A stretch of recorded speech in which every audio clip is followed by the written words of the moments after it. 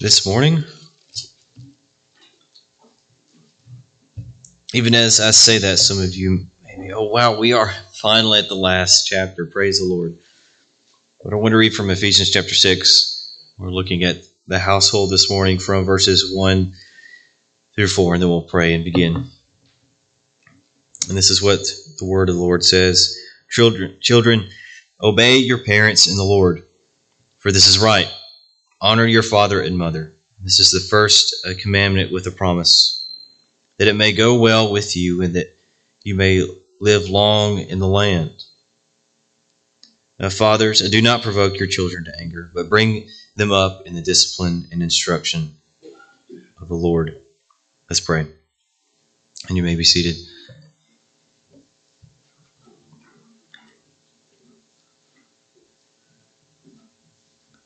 Father, this morning as we come to the time to look at your word, I pray that you would help us to understand it, that you would bless it, that you would make us, Lord, to look more like your Son, both in deed and also in heart and in thought. Father, I pray that we would completely submit ourselves to you, Father, but that we would also even worship, Lord, as we look at your word. Father, I ask that the words of my mouth and the meditation of my heart this morning may be pleasing in your sight, our rock and our Redeemer. And we ask this in your Son's name. Amen. This morning, as we get to looking at the household, or at least in my Bible, the little heading. Of course, we understand the little headings here aren't actually part of these scriptures. They rather just help us figure out what's kind of coming along as we walk through it. It says children and parents.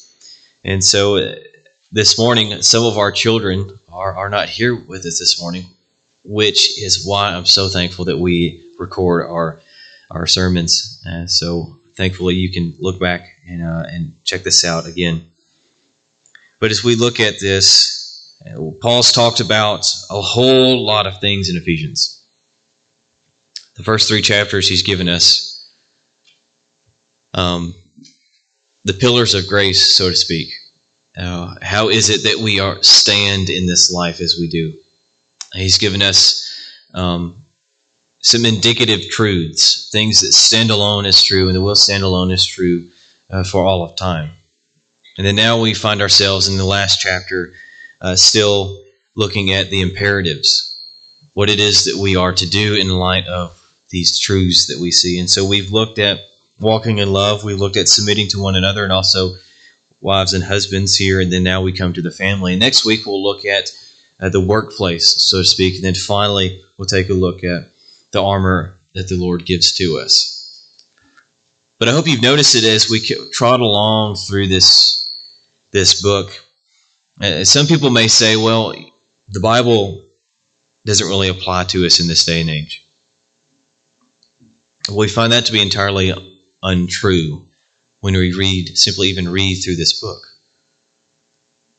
Because the reality is that almost everything in this book we've come across has been directly applicable to us and where we live in this day and time. We're pushing against these things. But if we zoom out for a moment before we actually dive into some of the details of this passage and consider that we're talking about man, we're talking about parents, we're talking about people. We're also talking about what God has called us to. It's an amazing thing when you consider it, how God has given us the ability to subdue things around us. If you take a look at history, kind of a broad view, and you look at just what man has actually accomplished, it is a fascinating and amazing thing.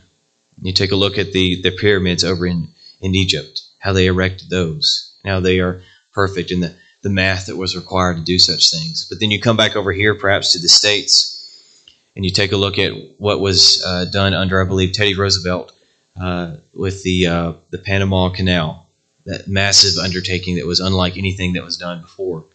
And you take a look at how the frontiersmen went across America and conquered, in a way, nature that we might enjoy it as we do today.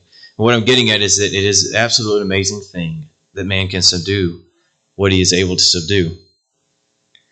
But the reality is, and some of you maybe can attest to this, is that you meet your match when you have kids. Amen? Do y'all believe that or not? There's like a small amen. You really do meet your match when you have kids, don't you? Because they're the spitting image of you. And so you're trying to subdue yourself. That's hard. Now, I don't speak from experience. I speak from, I suppose, being subdued myself as a child. The thing is, though, and this is the problem that we face in particular that this passage answers, I think, at least today, is that we assume that we can subdue without submission to God. And it simply doesn't work that way, because there is an order in which God has made things and given to us. See, there is no subduing the world around us without submission to the God that is above us. And if you've ever dealt with a toddler having a tantrum, you can say, amen. But you see, the gospel story, we speak of this, we've spoken this in the past, looking at Ephesians. The gospel story shapes every part of our life story, but it shapes your home as well. Those fancy and neat, sometimes nice looking things we hang in our homes. This is a home of joy. We see live, laugh, love, and all these wonderful things. See, we ought to have a sign that also says a gospel home too. Because a lot of times and this is the way in which we read the Bible in our day and age, we read the Bible so personally that we forget it affects also the areas in which we live, not just our hearts. But it affects your home. It makes a huge difference. And it reaches your home because of the order of God's world and the reality of the riches of His grace. And so Paul calls us to be imitators of God in chapter 5 and tells us that submission is a real part of the life of a Christian.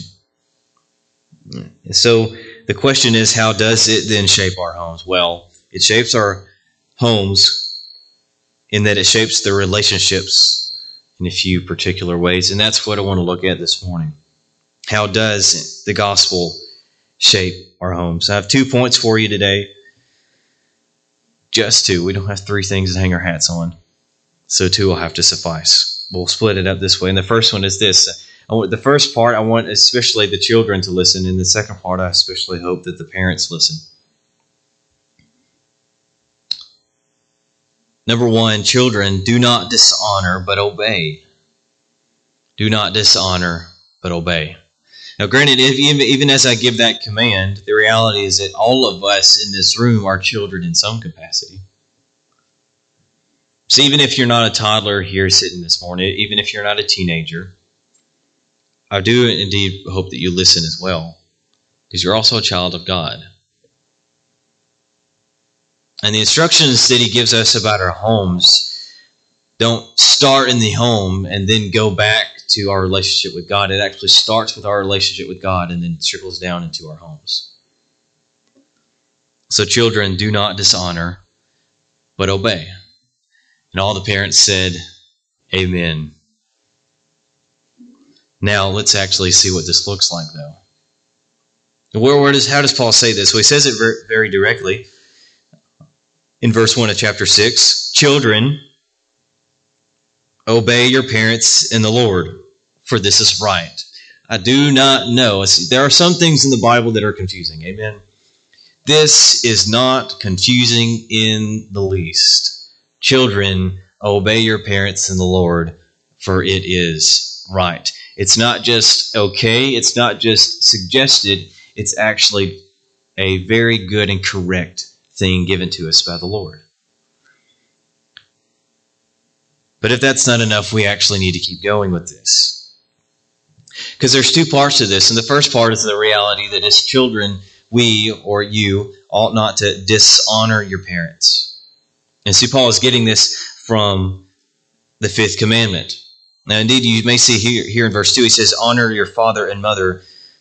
In parentheses there in your Bibles, it may say this is the first commandment with a promise. He's not saying this is the first commandment with a promise, as in it's number 1. He's saying this is the first commandment that has a promise. here listed in the Ten Commandments. But it's commandment number 5 as we know it. You can find that over in Deuteronomy. But see, I think we need to tackle this dishonoring thing with a few more specifics. We need to go at it kind of in a 3-pronged way to kind of understand what it is that we're talking about. Because I don't have to explain to you this morning what it looks like for a child to dishonor his father and mother, do I?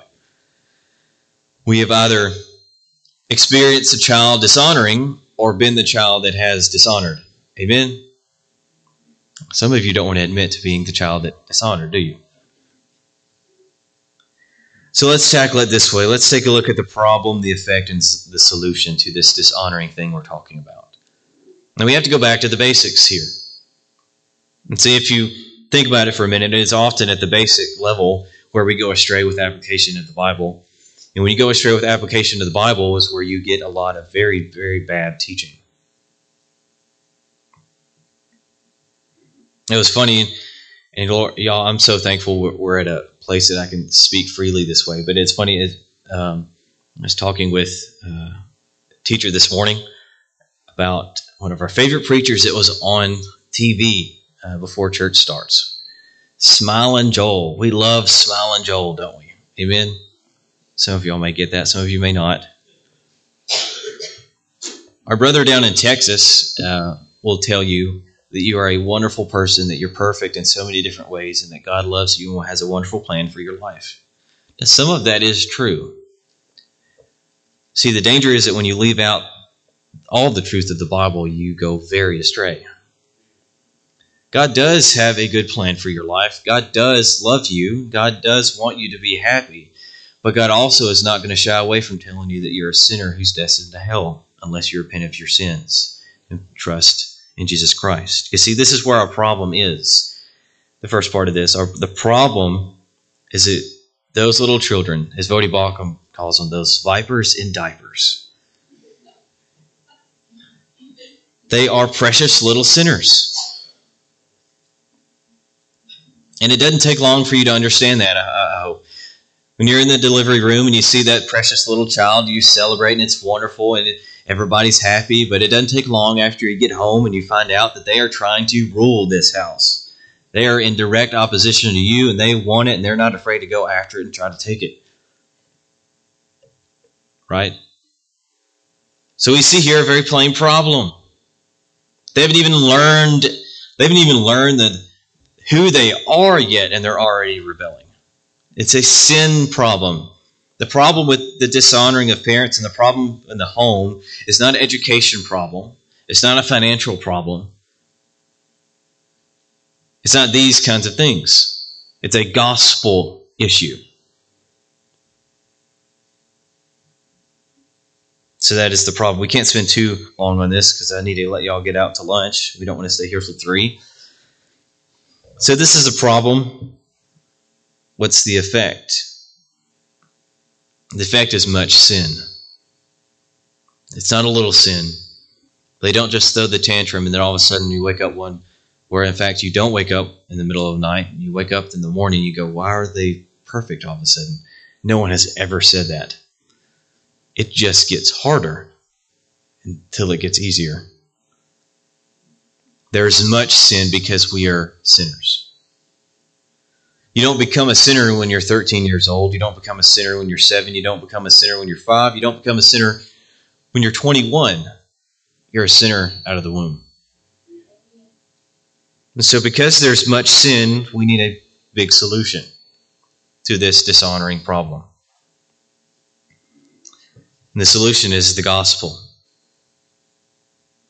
The gospel truth that our Father in heaven sent His only Son, that by that we might actually we would be no longer burdened by our sin. We would be no longer cast into eternal hell because of our disobedience, but that we would actually, when we were looked upon by God, He would see His perfect Son, Jesus Christ, and see the obedience that He has bestowed upon us. This is the gospel that the child needs. And so I'm here to tell you this morning, because you see this so much, it doesn't matter, you can look online, how to raise kids and all these things. And believe me, I'm no expert. I've been raised, but yet to actually raise. But it amazes me, even as we start looking at this, how much this images our relationship as children of God. There is where you begin. And if you do not start there, it will not make any sense. And so we here have the do not dishonor part, the problem, the effect, and the solution is the gospel. We need to get to the second part, though. Not only the negative, not the negative, do not dishonor. And I hope you also understand what I mean when I say do not dishonor. When, we all know this, but it needs to be said anyway, when your parents ask you to clean your room, and you don't say, yes, ma'am, yes, sir, I will. You say, fine. Do you think that's honoring? Do you think that's honoring? No, it's not. We know it's not, don't we? You see, you can do what is right legally and simply by observation all day long and try to get by. But the reality is that dishonor and honor, obedience and disobedience begins here. Sin doesn't start on the outside. Sin starts here. So we have to get here. Because the next thing is that what Paul calls children to do is children obey your parents in the Lord. And we need to take a little aside and kind of clear something up. When we read the word simply children, what's he talking about? It's likely in this context that he's talking about the kiddos, even the teenagers, those who have yet to become adults. In the Roman context, and for instance, Philippi was under Roman dominion when Paul wrote that letter to the Philippians, even though we are over here in Ephesians. But in the Roman context, the parents could directly instruct their children all the days of their life. And some of you may be saying, well, I already do that. How is that any different? It still is different than the context in which we live. What I'm getting at is what you find is that it's different from culture to culture how parents relate to children just a little bit. It's different in kind of slants. Over here in our culture, when you get to be 18, you're assumed that you're immediately an adult, which all you pray is the case that they are able to walk as such, if not walking as such in responsibility before then. What I'm getting at is this, the question, when do I stop having to listen to my parents? When do I stop having to honor them? The ultimate answer is that you don't. You listen to them insofar as they don't call you not to obey God's word. Now, does that mean if you are 50 years old and your 80-year-old mother tells you how to fix your lunch that day, that you have to fix it just like she told you to fix it, no other way? Of course not. That's nonsense. Because see, what you end up doing is when you start walking in the particulars, you get distracted from the principle here. The principle, or rather the principle put in the form of a question is, no matter what age are you honoring the house from which you come? Do you honor your namesake? We can handle these wisdom issues, the particulars in our lives, but we have to get this right. Because it is shameful to bring dishonor upon a house. We read from Psalm 127, unless the Lord builds the house. The Lord has built many a house through many generations. And he seeks that honor be brought upon them. So obey your parents in the Lord. Now it's interesting too, and I'm already spending too much time on these little particulars. We need to get to moving. But it's interesting to me that as you look through this, the first time he uses obey is when he gets to the children. When he gets to the children. Now, I do believe specifically in this context, Paul is talking about the kiddos and the young folks. He's not talking about those who are already grown and likely have had their own kids, calling them to obey their parents, even though we ought to honor them as the fifth commandment gives, but in this context in particular, I think he's talking about these young ones. And it makes sense for him to use the word obey because we live in a day and age in which it's a peculiar thing, but a lot of households let the child rule. And you know what happens when that is allowed. All of a sudden, things start falling off the coffee table. All they eat is chicken nuggets and hot dogs. And they dictate when you go, how you go, and sometimes what you go in. Now, I'm getting very particular here this morning because I think that's a big thing to fight against in our culture. Parents this morning and children in particular, if you are of that age here, you don't rule your home. The same way you don't rule God. And if you think you can, you're sorely mistaken because you can't even rule yourself. You need someone to rule over you, that you might see how much of a sinner you are, that you might come to the knowledge of saving faith of the gospel. And so the Lord calls us to obey them in the Lord because God is God, number one. Number two, because he has given his law. And number three, because he provides the way to obey. The way to obey is not simply, well, you don't find the power to do it in your own flesh. Obedience comes by finding Christ, and more particularly by him finding you. So I hope I haven't spent too much time on this first point, but I find it very, very, very important. These two things. Do not dishonor, but obey your parents in the Lord.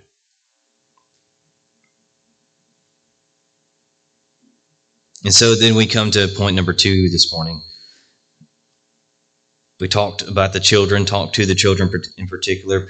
Number 2, parents, do not provoke but raise. Do not provoke but raise. Now, as we come to number 2, I do feel as though we didn't talk about enough application of what it looks like for children to obey, but maybe we'll catch this in the middle of point number 2. But this is where Paul says this.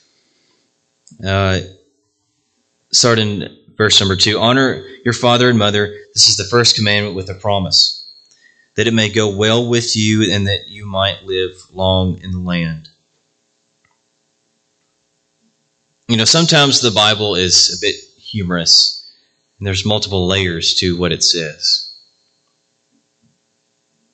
There have been many a time and many a young boy who, if they had not listened to their parents, likely would not have made it out of the situation they were going to find themselves in. Because don't you know, little boys, little girls too, little children love to find mischief. And you know something's up when they're quiet in the next room. You stop hearing things stir around. Now, who is it that has the authority around you to tell you what you need to do that you might actually find yourself safe? It's not the children, it's the parents. See how God has just simply made this order. And so when he says that it may go well with you and that you may live long in the land, you don't have a parent who says, no, honey, that's not a good idea. You may not find yourself living long in the land because you may get yourself in such trouble that you don't live long at all. Because children love to find mischief. So what about parents? Well, parents, it's not as much do not dishonor, right, as it is the first negative is do not provoke.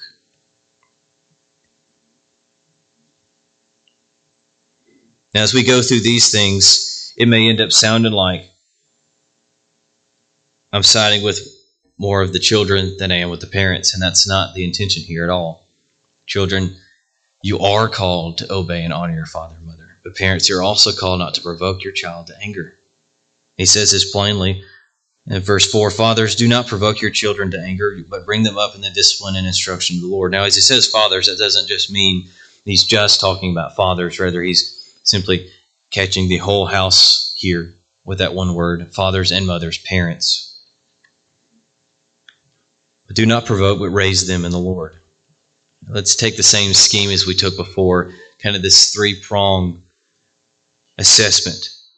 So what's the problem? Why would Paul have to give parents this command? The problem is the same problem with the children.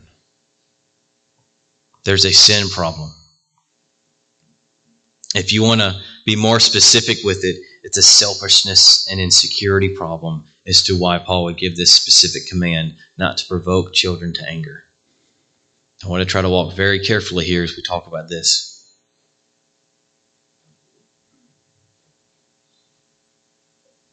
Parents are often in the right, almost nearly always in the right, but we ought not completely say always in the right. And this is parents where it might be a hard assessment for you.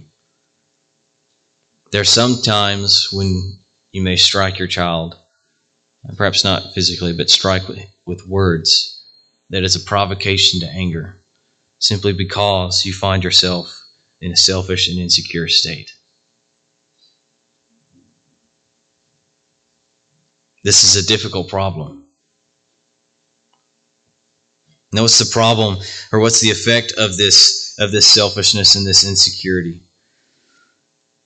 It ends up being severity and unreasonableness. Perhaps a heavier rebuke than was actually necessary for whatever situation. Or maybe unreasonableness may look like this. An illustration I heard from another preacher. Child there standing before the water hydrant, the water hose, the spigot on the house. The child is getting chided for having not turned the water hose off. All the while the child is trying to stumble over his words to get out to his parents, his father or his mother, that it wasn't him, it was his brother. And all the parent can say there is, I don't want to hear it, I don't want to hear it, you're grounded. The child is trying to say, but it wasn't me. In fact, I told him not to do this. And you're in the middle of a situation like that. The child ends up being provoked to anger because he doesn't trust that his parent can actually see what's going on in the situation. Now, as I say this and try to explain this, maybe saying, well, JP, you've never raised kids. No, I haven't. But I'm not unfamiliar with sin. And neither are you. Just because the Lord puts us in a particular place of authority does not mean all of a sudden we become righteous. The same way, and that just because I'm a pastor of a church does not make me more righteous than you. The kids are not more righteous simply because they're cute sometimes, and the parents are not more righteous simply because they're the parents. It's not about righteousness in this particular situation. It's about order. There's an order in which God has made things to operate in. And the gospel redeems the order that's been destroyed by sin. Now, what's the solution? Well, the solution is, as I just said, the gospel. Because you take a situation like that, and the parent that's soaked in the gospel understands that he or she is as much of a sinner as this little child, and that he or she once was this little child, and asks the question, what does this child need? And even there's asked the question, how perhaps is this child different than I was? What is God doing with him or her? This is where it's very difficult. And it frightens me as I look at this passage and consider how I would be in that particular situation. Because it's so very easy, for instance, to look back on the children of Israel and say, why in the world did they wander so much? How ignorant are they? Why does this parent do this with their child? And I know everyone hates those people who try to tell them how to raise their kids who haven't raised kids yet. I understand that. Because I was a child in that particular situation, or have been before. But what we're getting at is that the gospel is the solution to this for you parents. And it's a solution in that when you put your faith and trust in Jesus Christ, you know and you learn how he's disciplined you. It trains you and helps you in the disciplining and the teaching of your own child. So this is the do not provoking, the problem, the effect, and the solution. Very kind of sliding over it ever so slightly here. Now the actual instruction, the positive instruction, is to raise them in the Lord. This word for raise is the same word that's used for nourish. It's interesting here too because he doesn't use a drill sergeant or a militaristic or even athletic kind of language here. He's using almost a gardening language, farmer language, to nourish them in the Lord. Now, as I've heard some of you even this morning speak of your gardens, it doesn't always go to plan, does it? I didn't hear a single amen. Does the raising of your kids, let's get a little lighted since we were dealing with some heavy stuff. Does the raising of your kids always go to plan? I know it didn't go to plan because I was that kid. Not always. You try to subdue, for instance, when they're young. Make them do right. And see, it's interesting. This is why this is so applicable, I believe, to all of us, because discipleship is this way.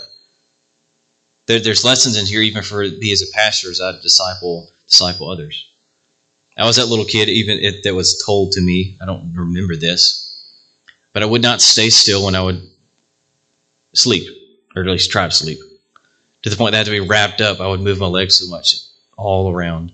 And then they would have to hold my legs down to make me stop moving. And I would do this a little bit, and then I'd finally stop a little. You should try to subdue that little child. And that's just physically. You haven't gotten to the talking back yet. To the particular sin problems that begin to creep in like a virus, like a disease, and take over. So parents, I give it to you. It's hard. It blows my mind how good some of you are at it. It also blows my mind how gracious God is to us children. But this word nourishment is where you're raised, and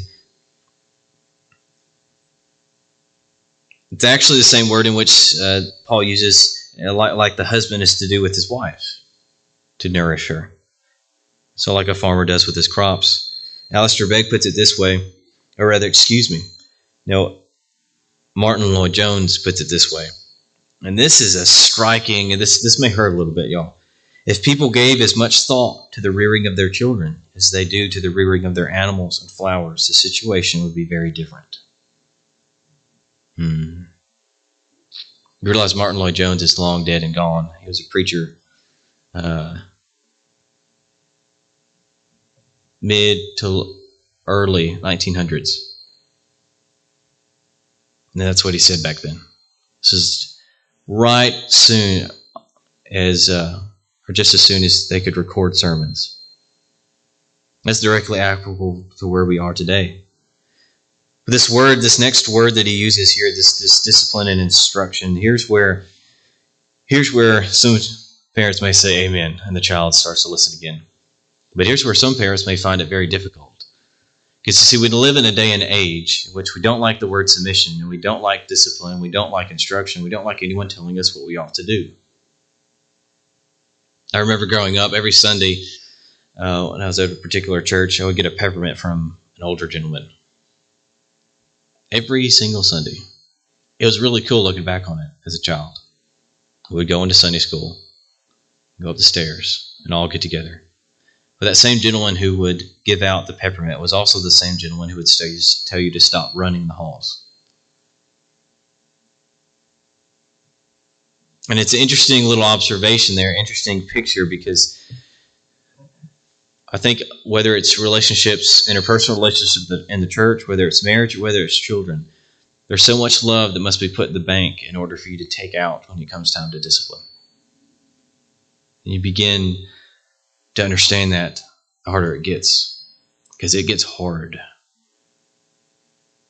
So what is this discipline and instruction? It is child training, the same kind of training that is used in 2 Timothy 3:16 through 17 that speaks of just how amazing and how useful and how wonderful God's Word is. It is sufficient for training in righteousness. We don't have time to look at Colossians 3, but what we need, the better way or a different way to actually phrase this besides just discipline and instruction is conduct and understanding.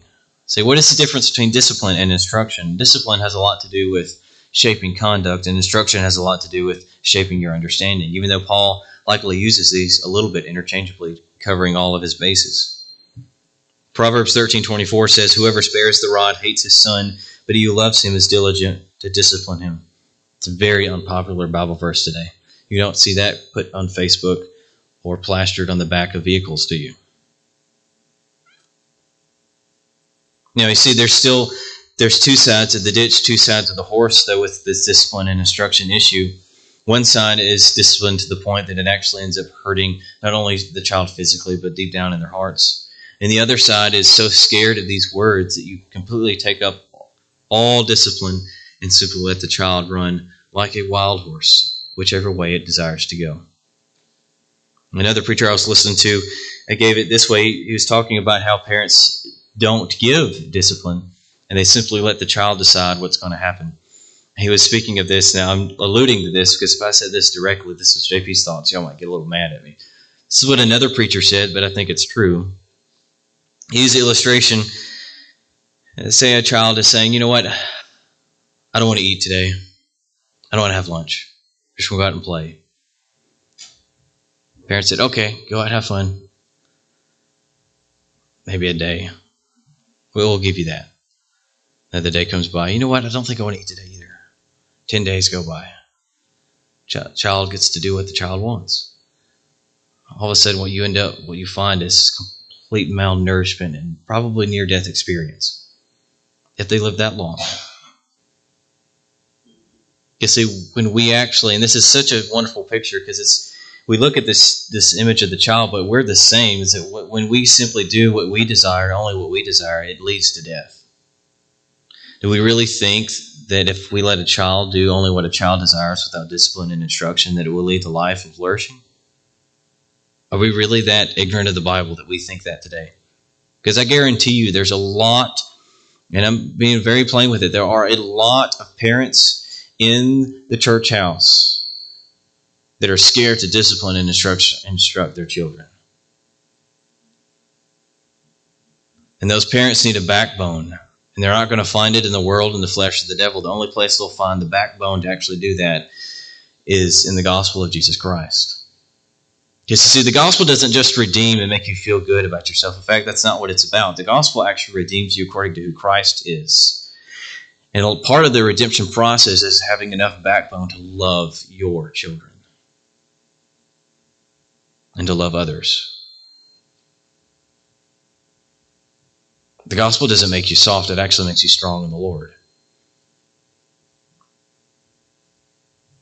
And so we have this conduct and understanding. I want to give the same three-pronged kind of assessment as we did before quickly. The problem here, the effect, and the solution that we'll close today. And we'll get y'all out sometime or another, all right? Y'all hold on. Y'all still listening with me this morning? What's the problem? We've already assessed the problem. Let's assess the problem a little bit more in detail. See, let's make this textual. Paul has given us what we're going up against. Parents, listen closely. It's the world, the flesh, and the devil. And y'all, they are fighting for your children. Because the world will say that this conduct and understanding, this gospel, even the Bible, is totally unnecessary and non-directive. That's the way in which you should raise your kids. You don't have to tell them what it is that they need to do. You're their best friend. No, you're not.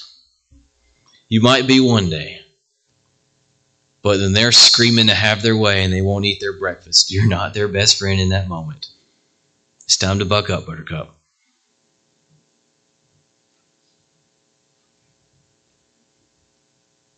That's what the world says. Oh, it's fine, honey. We'll do whatever you want to do today.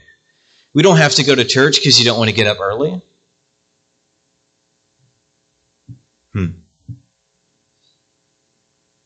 But that's not just it. You're also fighting the flesh, or our own flesh, his or her flesh. This is conduct and understanding, discipline and instruction in the ways of the Lord are lame.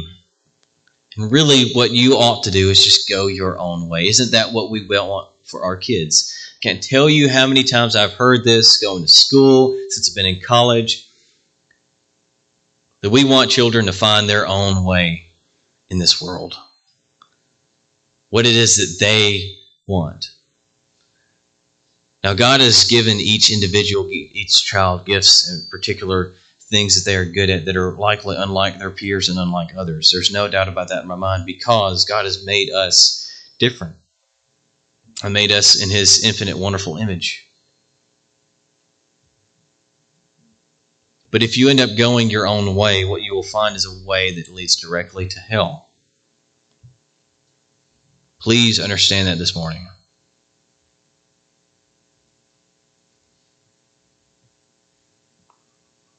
But you're also fighting against the devil that says, do you really need this discipline and instruction? The same thing that he told Eve in the garden.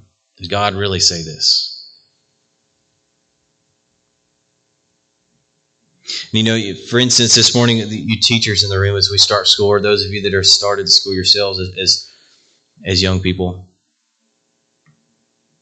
you find a lot of dishonor and disobedience against authority among your peers. I do not doubt that in the least. And you may have never thought about it this way, but that's dishonoring to God. It's not just cool when you make fun of your teacher, when you don't do what they ask you to do, when you try to slip something by with your friends because it's funny after the fact. It grieves God, and God sees all. He doesn't just see you when you feel like you're in your best, like you dressed up this morning. Oh, it's not that way. In fact, he sees more than your parents do, and your parents have eyes in the back of their head. At least that's what they tell me, right? And so we have this problem, the world, the flesh, and the devil. The reality also is that there's an epidemic, not merely of COVID, but of fatherless households in this day and age. That's the norm. You see, there's so much weight, so many problems that come with this topic. And I cannot tell you also how many times I've heard that the answer to the fatherless home is financial help in that particular situation. That's a good thing, but it's not the answer. It's particular education for the child from the school system. That's a good thing. That's not the answer. And it also blows my mind how audacious it is that Christians actually believe you can educate a child enough to make them good. It will not work. And so, what's the effect? To what end? The effect of all these problems that we speak of here is that it ends up not being to God's glory. And that's the ultimate decision that you have. To his glory, a home that is to his glory, or a home that is not. And lastly, the solution is the gospel. I'll say it this way, and then we'll come to a close here. It begins with you, parents. It begins with you. It does not stop with you, though. Because you see, the influential order of God and the gospel he ordained to trickle down is what we're discussing here this morning. And I'm sure, parents, you find it insurmountably difficult in the raising of your kids. And I'm sure, children, you find it terribly unreasonable that you have to do what they tell you to do. But I'm telling you, because this is what the Bible says this morning, that order in which you find yourself is a God-ordained order, not just something you either choose to walk in or you choose not to. Because I promise you this, If you choose to rebel against it, you may be able to resist your parents long enough to get out of it, but you will not ever out-resist God. It is entirely impossible. Because what you're met with is the reality that you are not God. And you can't even control your own flesh. So children, you need redemption. Parents, you need redemption. We all need redemption. And we ought to walk in this truth of the gospel in regards to our households.